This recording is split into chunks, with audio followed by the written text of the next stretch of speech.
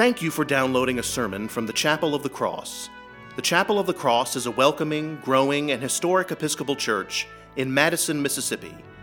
I hope you will join us on Sundays for worship at 7:30 a.m., 8:45 a.m., 11 a.m., and 5 p.m., with Sunday school for all ages at 10 a.m. I also invite you to connect with the chapel online at chapelofthecrossms.org. Again, thank you for downloading this sermon. We pray it will enrich your walk with Christ. God bless you, and we look forward to welcoming you and your family to the Chapel of the Cross.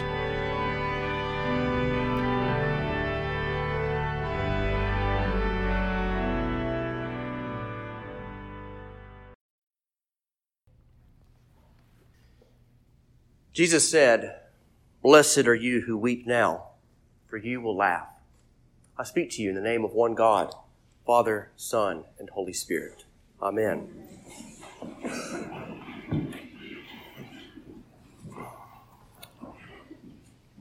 It is starting to look like a church is being built back there.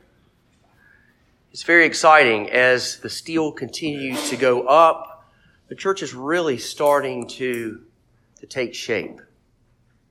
I was back there at the fence line earlier this week, and I was standing under the shadow of that steel, and I was looking up and sort of marveling at it all and taking it in.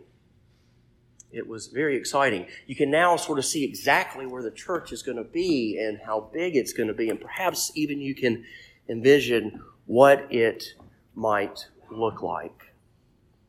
It was very, very exciting to go back there, and I invite you to do the same, to go and see the progress, to go and see for yourself what the Holy Spirit is doing here at the Chapel of the Cross. I've gotten a lot of good questions over the past couple of years, and really recently, a lot of good questions about the new worship space, such as how many will the new space hold?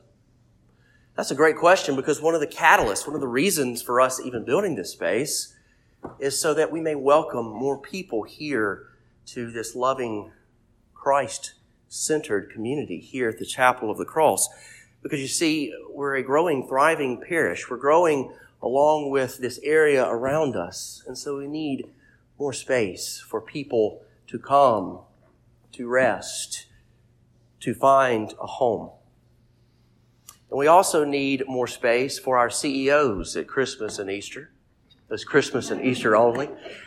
I hate, I will use that word, I hate sending people to the parish hall during those services and saying, we don't have enough room for you here, but go watch it on the projector. That's not very welcoming. Yeah, we say it as welcoming as we can, but we're building a new space so that we all might have a place. We all might have a seat at Christmas and Easter. And so, from what I've been told, it will seat 440 folks up front, which includes everyone here, the choir, the acolytes, the clergy, and then 360 in the pews. And I've gotten the question, well, what will service times look like? Because, you 845ers want to make sure that combined service in the new space ain't going to be too late. And those 11 o'clockers, they're wanting to make sure that combined service isn't going to be too early. So the prevailing thought is 7:30 and 5 will still be here. You'll still be able to get married, buried, and baptized from this place.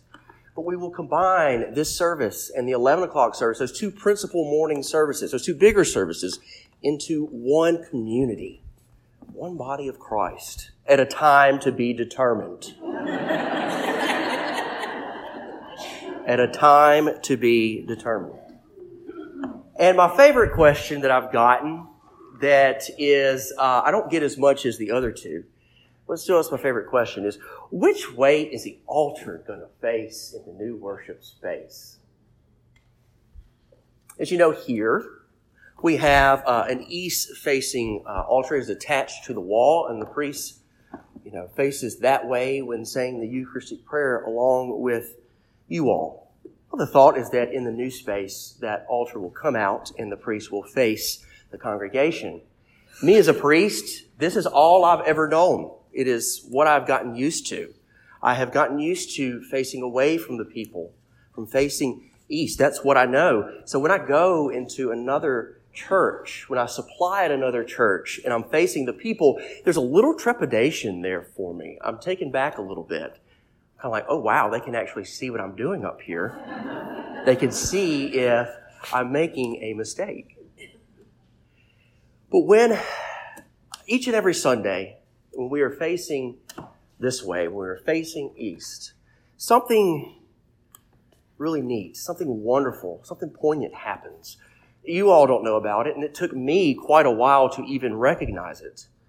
But at that moment when I hold up the chalice, reflected behind me in the silver of the chalice is you all, is your faces, the faces of the saints here on earth.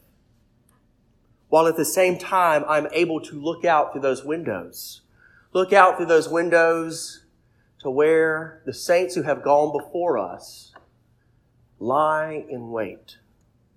All of us together, the living and the dead, all of us together. It's a beautiful picture of the communion of saints. It is a beautiful picture of what this All Saints Sunday is about. All of us praying together, all of us waiting expectantly and patiently for our Lord Jesus Christ, who has promised He will return to us. Today at the 11 o'clock service, we will baptize Henry Ames and William Alford. We will baptize them into this body of Christ, into the communion of saints. They will receive those promises that we all have through the waters of baptism. The promise that the Holy Spirit will be with us wherever we go. The Holy Spirit, God's presence, God's very presence, will never leave us. That we are assured of the forgiveness of our sins, and that we are assured of our place in God's eternal habitations when we become one of those saints who has gone before. I want to tell you about one of those saints that lies back there. I want to tell you a story about one of those saints. Maybe you've heard of Sandy Stater. If not, ask the person in the pew next to you. As Edith told me earlier this week, he didn't have a shy bone in his body. I've been taking communion to Edith and Sandy when he was in the hospital. And I got there the Monday before he died. And Sandy was resting. Sandy was out of it. And so Edith and I shared the Eucharist together. And I got to that last part of the service where I said, "Let us bless the Lord." And Sandy woke up with a start and said, "Thanks be to God." And then he was back out. Thanks be to God. The grave, death, has not silenced that voice. In fact, it rings out even louder, if that's possible, even more clearer now. What this day is about is giving thanks. Giving thanks for the communion of saints. Giving thanks that God has woven us together, all of us together, in the communion of saints, the living and the dead. Who do you miss today? Who do you love but you see no longer? Who is that person? Who are those people? Death itself cannot separate you from that person, from those people. Death itself cannot separate us, one from another, in the body of Christ, one another in the love of Christ, one another in the communion of saints. That person you miss, you are bound to that person through the death and resurrection of Jesus Christ our Lord. You are bound to that person, the living and the dead, all of us together in our Lord and Savior, Jesus Christ. St. Paul says, whether we are alive or whether we are dead, we are alive in Christ. We are dead in Christ. Therefore, we are always in Christ. That is the communion of saints. St. Paul also goes on to say that nothing can separate us from Christ.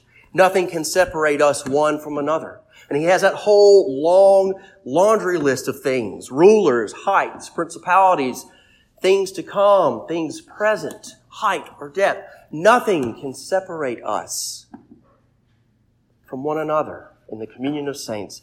Nothing can separate us from the love of Jesus Christ.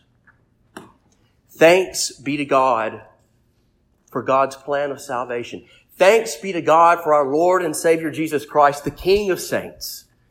Thanks be to God that we are woven together as Jesus Christ being the fabric, one to another. Thanks be to God. Alleluia and amen.